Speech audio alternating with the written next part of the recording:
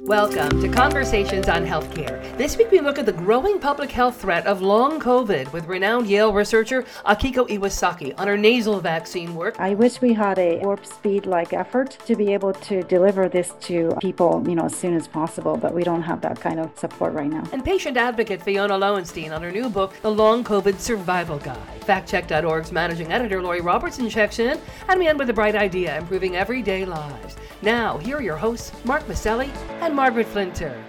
The Center for Disease Control and Prevention reports that 1 in 13 adults in the United States has COVID symptoms that last at least 3 months after they initially came down with the virus. Millions of Americans say they are affected, even Virginia Senator Tim Kaine.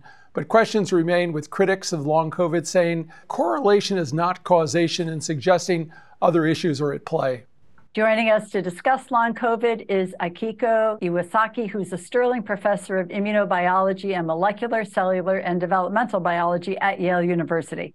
Also with us is Fiona Lowenstein, editor of the Long COVID Survival Guide, How to Take Care of Yourself and What Comes Next. It's a book that focuses on stories and advice from 20 COVID long haulers, as well as from experts. Welcome to both of you to Conversations on Healthcare. And let's begin with you, Akiko. I wonder if you could share with us what we really mean when we say long COVID. What's the definition you are using? Right. So long COVID is definitely a condition that is heterogeneous and variable. And it's difficult to pinpoint because we don't have a biomarker. But it's essentially a disease that happens after the acute phase of COVID that lingers over 4 weeks from the starting of the acute phase. And in some people, it's lasting for over 2 years now. And it contains multiple different symptoms. Over 200 different symptoms have been reported involving pretty much every organ system. And it, as I said, it's a heterogeneous disease that requires more investigation. Well, Fiona, let me turn to you. Doctors diagnosed you very early in the pandemic with COVID, and you were hospitalized in March of 2020, which really was the very early days. You recently wrote that you're dealing now with long COVID symptoms, but they're milder than most. Share with us, if you will, what you'd like to about your personal story with long COVID. I think one of the most important takeaways from my personal story is that privilege and access that I had as a, white, economically privileged New Yorker with a primary care provider who knew me well played a huge part in my getting that initial COVID diagnosis, that test, the care when I needed to be hospitalized, and eventually, of course, understanding that what I was going through were most likely post-viral sequelae. And so it's been important to me to share my story as a way of sort of normalizing this experience, but also, of course, because I had that positive test and kind of that marker that did essentially prove that initial COVID infection. The symptoms that I deal with today are definitely on the milder end of the spectrum. It's crucial to understand that there are people with long COVID who are, bedridden right now, who are not able to leave their homes. There are folks who are using mobility aids to get around, and people who are also deteriorating and not making progress in their recoveries. Although there are people who like myself have experienced some level of improvement. I credit a lot of my recovery to my ability to take time off from work and rest and pace. And again, none of that would have been possible had I, had children that I needed to care for, had I not had flexibility in terms of my financial situation and my work. And unfortunately, that's just not the reality for a lot of patients, and not the reality for many of the patients who wrote chapters in our book. Well, Fiona, thank you so much for sharing your story and your insights. Akiko, we recently had the Assistant Secretary of Health, Rachel Levine, as a guest, and she unequivocally stated that long COVID patients are not, quote, malingering. But as you know, there are skeptics. There was an article in the Journal of the American Medical Association highlighting data that raised questions about the very existence of long COVID, suggesting that patients' symptoms were in their heads. And I'm wondering what your observations of that article are. Right. I'm just surprised to see that there are some skeptics that are still doubting the validity of this disease. So we've done a lot of immune profiling in people with COVID, long COVID versus those who recovered. And we're seeing distinct features of immune responses that are not found in the control groups.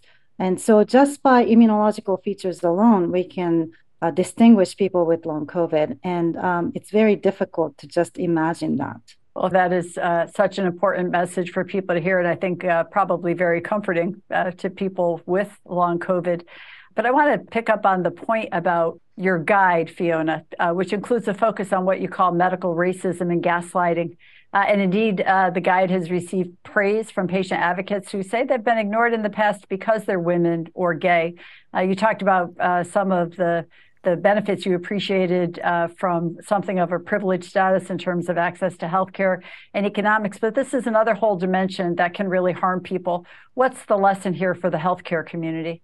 None of these issues are new, right? Unequal access to healthcare has been an issue, certainly in our society and in our country for a long time. And so I think it's important to understand that these structural barriers were very much here before the pandemic, but were, of course, exacerbated by the healthcare overwhelm that occurred and continues to occur on a seasonal basis when we have these huge surges, case surges for now, not just COVID, but of course, we're seeing for, flu and RSV as well. And so the stories in our books, we have stories from patients who came from communities that were disproportionately impacted by those high caseloads of acute COVID, right? We have a patient in our book who writes about getting sick in the first wave in an urban Black community in Baltimore and what it was like to try and fight for care continually. We have a story from a Latina woman in Los Angeles, the same thing, trying to get doctors to take her seriously. And so I think for medical providers and for those treating long COVID, it's important to understand that some of those patients who don't have that initial, COVID-19 diagnostic test or may not have that record of being treated for, post-COVID symptoms may have been facing some of those structural barriers, medical racism, medical sexism. These are very real barriers that existed prior to the COVID-19 pandemic, but have definitely been exacerbated by just the level of healthcare need that is going on right now. Akiko, your lab at Yale is partnering with Mount Sinai Health System in a very important long COVID study that's looking at distinguishing features of long COVID that you've identified through immune profiling. I wonder what you could share with us right now about what you've learned so far. So we are collaborating with people from Mount Sinai, especially Dr. David Petrino's group, and looking at deep immune profiling in people with long COVID, comparing that signature to people who recovered from COVID, as well as healthy controls who's never had COVID before. And what we're seeing, there are several key features that distinguish people with long COVID, such as elevated levels of exhausted T cells. These exhausted T cells are only found in people who are fighting chronic infections or cancer. T cells that keep seeing the same antigen over and over. That's where we see these types of cells. We also see that there's evidence for elevated Epstein-Barr virus reactivation in people with long COVID. And another feature that's very uniformly different between long COVID and control groups is the lower levels of cortisol, plasma cortisol we're seeing in long COVID patients. And because cortisol is such an important hormone that regulates so many different aspects of our physiology, we can basically assign a lot of the symptoms that they're getting with this low levels of cortisol. Well, maybe, Akiko, if I could just continue on that path around your research a little bit. We saw that you're also working with Dr. Harlan Krumholtz at Yale on the LISTEN study, which stands for Listen to Immune Symptom and Treatment Experiences Now. I wonder if you could share with us the kind of data you're looking at in this study, some of the hypotheses you're testing out, and what's the timeline for making any results known? Yeah, so the Yale LISTEN study is with Dr. Harlan Krumholtz and a large team of investigators at Yale. And what we want to do with this study is to extend on what we did with Dr. Petrino at Mount Sinai and to really focus on different symptoms. For example, people with long COVID, as I mentioned, have over 200 different symptoms, but some symptoms are very debilitating, such as internal tremors and vibrations that people can't control. And that really affects the daily lives of these people. So we want to understand the immune features associated with these particular symptoms. The other group of people that we're investigating is post-vaccine related long haul.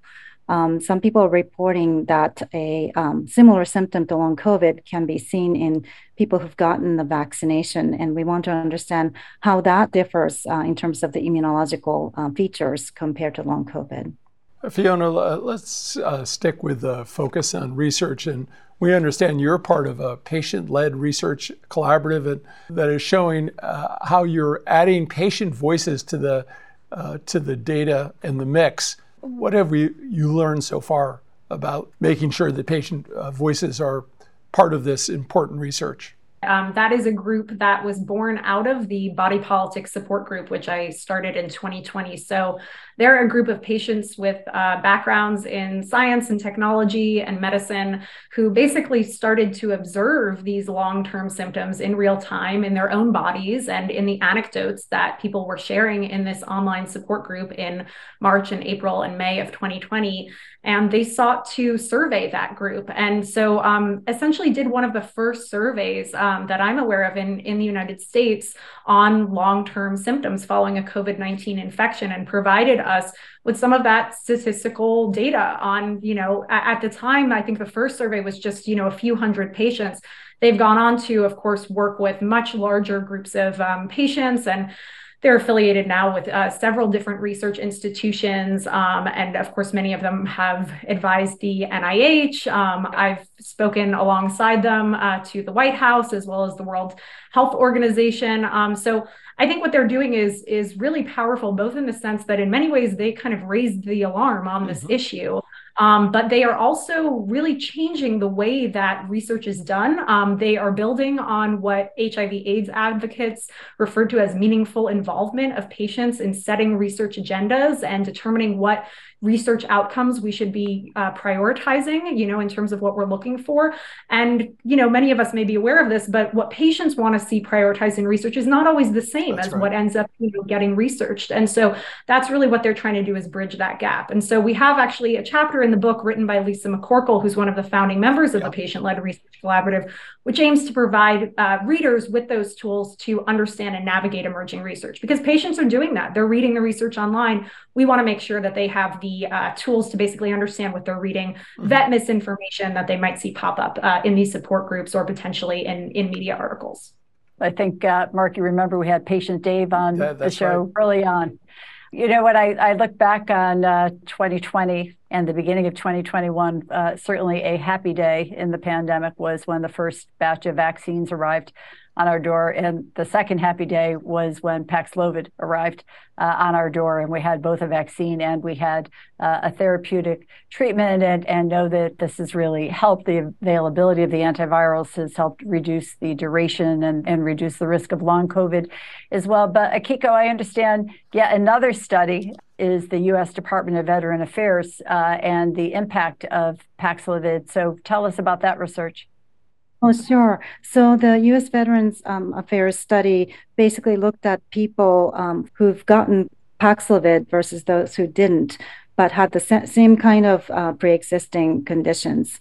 And essentially what they found was that people who took Paxlovid had a reduced risk of ultimately developing long COVID, whereas people without Paxlovid developed it more frequently. So this is a group of people that is from the veterans, so the military population, and it may or may not apply to the general public, but it's an important study that demonstrates that curbing the course of infection and replication of the virus inside the person could help prevent long COVID from happening. But you've also, Akiko, been doing some groundbreaking work on the development of a nasal spray vaccine, which research shows would be more effective at preventing infections. And I'm wondering, you think about Omicron, it continues to mutate. How do you balance those two? The nasal vaccine sounds very promising, but on the other hand, we continue to see this forever mutating virus out there. Yeah, so the nasal vaccine actually holds some promise in that regard, because it can prevent transmission, or at least reduce transmission between infected people. And the more we can prevent transmission, the less likely that the virus has the opportunity to continue to mutate and evolve. And so that is why we're really pushing for this nasal vaccine strategy, because having the immune resistance right in your nose will prevent not only disease within that person, but transmission from that person to the next person. And that's ultimately how we need to think about controlling this pandemic, is to provide some sort of herd immunity so that the transmission can be reduced. And then ultimately these mutation will not be happening, because we can sort of curtail this spread of the virus throughout the world. Are we in any clinical trial with the vaccine now? What can you tell us about timing? And people would be very interested in this. Yeah, we are, working very hard to develop this vaccine so we can do a clinical trial in humans. We currently don't have enough funding to be able to make the vaccine that's appropriate for a human clinical trial. We're trying to raise funds through a company called Xanadu Bio, and we're in the midst of fundraising, but it's difficult. I wish we had a warp speed-like effort to be able to deliver this to people, as soon as possible, but we don't have that kind of support right now. And I know that's a very important issue for scientists, that the lack of funding, and we'll keep an eye on Congress during this session to see if they can move the ball forward. We hate to think you have to get out and do fundraising for something that is so desperately needed. I did note a few moments ago, you referenced Epstein-Barr virus, and we have been reading about how long COVID research might help us understand how better to treat multiple sclerosis or chronic fatigue syndrome, and we're very intrigued with that. I wonder if you could comment on that. So COVID is just one of the many pathogens that can cause this mysterious post-acute syndrome. So long COVID is the latest to join that list, but there are a handful of viruses and bacteria and parasites that can similarly cause long-term symptoms. And many of these people develop these ME/CFS syndrome. And so we're hoping that by studying long COVID, and then we'll be recruiting people with ME/CFS into future studies with Dr. David Petrino's group, to be able to understand the parallel between these diseases and whether one research can inform the other, because the underlying pathogenesis may be shared, but that's something that we have to do more research on. Fiona, I want to end up with where you started, and maybe your best advice for people and family members dealing with long COVID. How can they find the best help? Well, the first thing I would say is, if you are experiencing or think you are experiencing long COVID symptoms, track your symptoms, and also track your daily activities. I think in the support groups, we found it really helpful to look at not only when you're experiencing symptoms, but what might have predated that symptom, because a hallmark symptom of long COVID tends to be something we call post-exertional symptom exacerbation, the worsening of symptoms following a period of physical, mental, or emotional exertion. So that can be quite helpful as a starting point. There's a lot of great advice in this guide. I would say it's a good place to start. Dr. Iwasaki wrote a beautiful afterword as well, kind of sharing with the reader what the future of research for this disease might look like. Right. But there's also a piece of advice that stands out to me right now from Dr. Donna Kim Murphy, who is herself both a provider and a long COVID patient. She writes that your provider should be your partner in your long COVID journey, and that if you are not finding that kind of intellectual curiosity and partnership in your provider, you deserve to find that, and you should pursue that by whatever means necessary. Obviously, everyone, we all have limitations in terms of time and money and access, but I think it's important for patients to feel empowered and know that that is what they deserve, and that there are providers out there, like Dr. David Petrino and others who are part of this book, who are really committed to forging that relationship with patients. There is not a patient-doctor divide on this issue. A lot of us are really working together, researchers, providers, right, patients, to solve this collectively. And so we're very grateful to folks like Dr. Iwasaki and Dr. David Petrino and others who are working with us to do just that. Well, let's add, Fiona, to that list of people working together, Congress. And we know that Democratic members of Congress have introduced a number of bills to improve long COVID research, basically funding long COVID research and ensuring that there's access to care for people who are suffering. And to date, they haven't gotten Republican support. What are your thoughts on what the patient community and really all of us who care about this issue do to make sure that that funding for research and access is there? Well, I'd say that, unfortunately, this isn't our first and likely won't be our last pandemic. I think it's crucial to think about pandemic preparedness on both in terms of legislation and on a societal level. Long COVID definitely opened my eyes up to the kind of liminal space in between full recovery and illness. And I think that that's a very important thing to understand, not just for a disease like COVID. That's a common experience, even, if you break your ankle, right? There's not always immediate recovery. I think that societally, we tend to be quite uncomfortable with that period of convalescence, with chronic illness, with disability. And so even as we move into the holidays, bringing those conversations out of the shadows and destigmatizing them and talking, with your family and friends about what are your COVID safety measures, and understanding that this is a very personal issue. It's also a collective issue. And unfortunately, it's not something that's just going to go away, right? We like to compare COVID and the flu. ME/CFS may be related to long COVID. There are a lot of people who have been disabled by the flu as well, right? There are other post-viral illnesses. Long COVID is not the first of its kind. There are ways we can mitigate these sorts of problems in the future, and there are ways we can mitigate in the present. And I think talking about it openly is the first step to getting there. Well, and Fiona, for our listeners, ME/CFS. Why don't you say that, people? ME/CFS, which is the abbreviated term for myalgic encephalomyelitis, sometimes called chronic fatigue syndrome. It's another often infection-associated complex chronic illness that shares many similarities with long COVID. In fact, a large percentage of people living with long COVID have qualified for the diagnosis ME/CFS. Well, I want to thank you both for joining us. This issue is not going away, and you really helped our understanding of long COVID and what patients are experiencing. And thank you to our audience for being here. You can learn more about Conversations on Healthcare and sign up on our email updates at chcradio.com. Akiko and Fiona, thank you so much for shedding a light and illuminating this issue. Thanks for having me. At Conversations on Healthcare, we want our audience to be truly in the know when it comes to the facts about healthcare reform and policy. Lori Robertson is an award-winning journalist and managing editor of FactCheck.org, a nonpartisan, nonprofit consumer advocate for voters that aim to reduce the level of deception in U.S. politics. Lori, what have you got for us this week? Hospitals across the country are seeing a spike of respiratory syncytial virus infections among children. Experts say the spike in RSV is most likely caused by an immunity gap created by the lack of exposure to the virus over the past couple of years.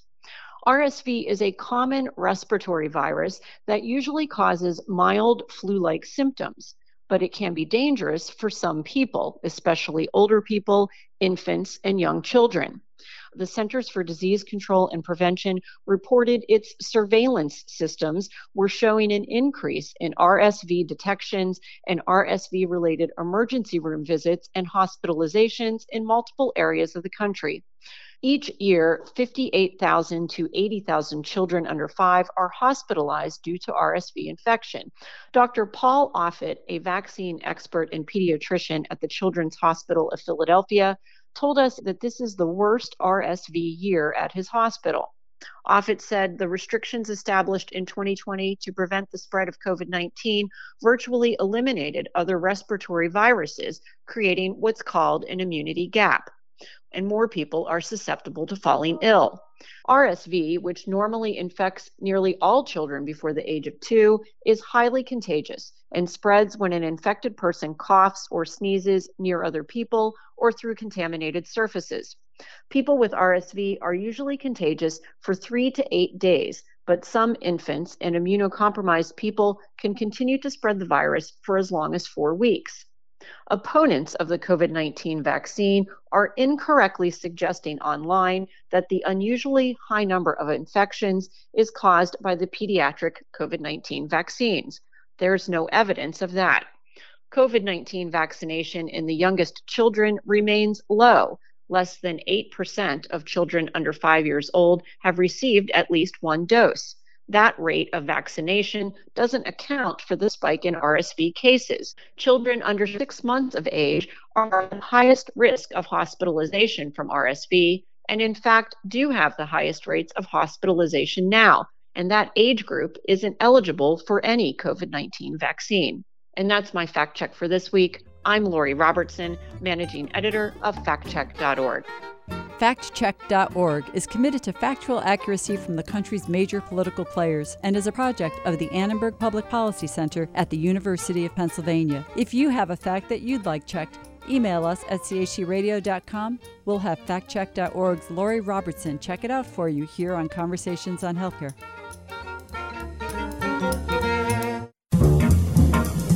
Each week, Conversations highlights a bright idea about how to make wellness a part of our communities and everyday lives. For several decades, the CDC has been screening new mothers in the postnatal period for issues that could signal a threat to the child's ability to thrive. The surveillance tool, the Pregnancy Risk Assessment Monitoring System, or PRAMS as it's known, is a population-based surveillance tool designed to identify groups of women and infants at higher risk for future health problems. Dr. Craig Garfield, founder of the Family and Child Health Innovations Program at Lurie Children's Hospital in Chicago, thought they were leaving out an important part of the equation, the dads. The CDC actually approached us is because they have had for 35 years a survey of mothers in the perinatal period that gives us really good data on public health and the public health of mothers as they transition into motherhood. And they started to get back comments within the survey saying, why is the only question that you ask me about my partner is whether he hit, kick, beat, or slapped me during pregnancy? There's so many things that he did that helped me get through this pregnancy, and you don't ask about any of those. Dr. Garfield, a researcher and pediatrician at Northwestern University, partnered with the CDC and the Georgia Department of Health to pilot the deployment of a new surveillance tool, PRAMS for Dads, which turns out to be a very effective screening tool for broader public health issues as well. We ask questions about the dad's physical health, dad's mental health, access to health care, dad's use of family leave, dad's involvement with the baby, ideas around breastfeeding, because we know from a pediatric perspective that the chances of mom successfully breastfeeding have a lot to do with if dad is supportive of that as well. And then what are the risky behaviors that dads might be involved in that we need to know from a public health perspective? Smoking, drinking, having a gun, those sort of questions. Dr. Garfield says identifying issues such as obesity, binge drinking, or smoking in a father at the time of birth is an excellent time to empower the new father to address those issues impacting not only his health, but the health of mother and baby as well. And this is a time when they are more motivated to improve health for their child. As a pediatrician, I work with a lot of fathers, and the fathers I work with all are looking at the time of birth to really be the best kind of father they can be. And a lot of that has to do with being able to maintain their own health so that they are there when their child gets older and they can be there to be with them. And what used to be thought of simply to provide for them financially really is no longer acceptable to many of the fathers. They want to be there and be involved in a different way than maybe their father or their grandfather was. Since launching the pilot PRAMS for Dads, Dr. Garfield's team and the CDC have expanded the program, partnering with several other states, including Ohio and Massachusetts. An inexpensive, easily deployed surveillance tool screening new dads for health concerns that could impact not only their newborn's future health, but their own health as well, and providing a reliable public health data set for individuals, families, clinicians, and population health as well. Now that's a bright idea. I'm Mark Maselli. And I'm Margaret Flinter. Peace and health. Conversations on Healthcare is recorded in the Knowledge and Technology Center studios in Middletown, Connecticut, and is brought to you by the Community Health Center, now celebrating 50 years of providing quality care to the underserved, where healthcare is a right, not a privilege. CHC1.com and CHCRadio.com.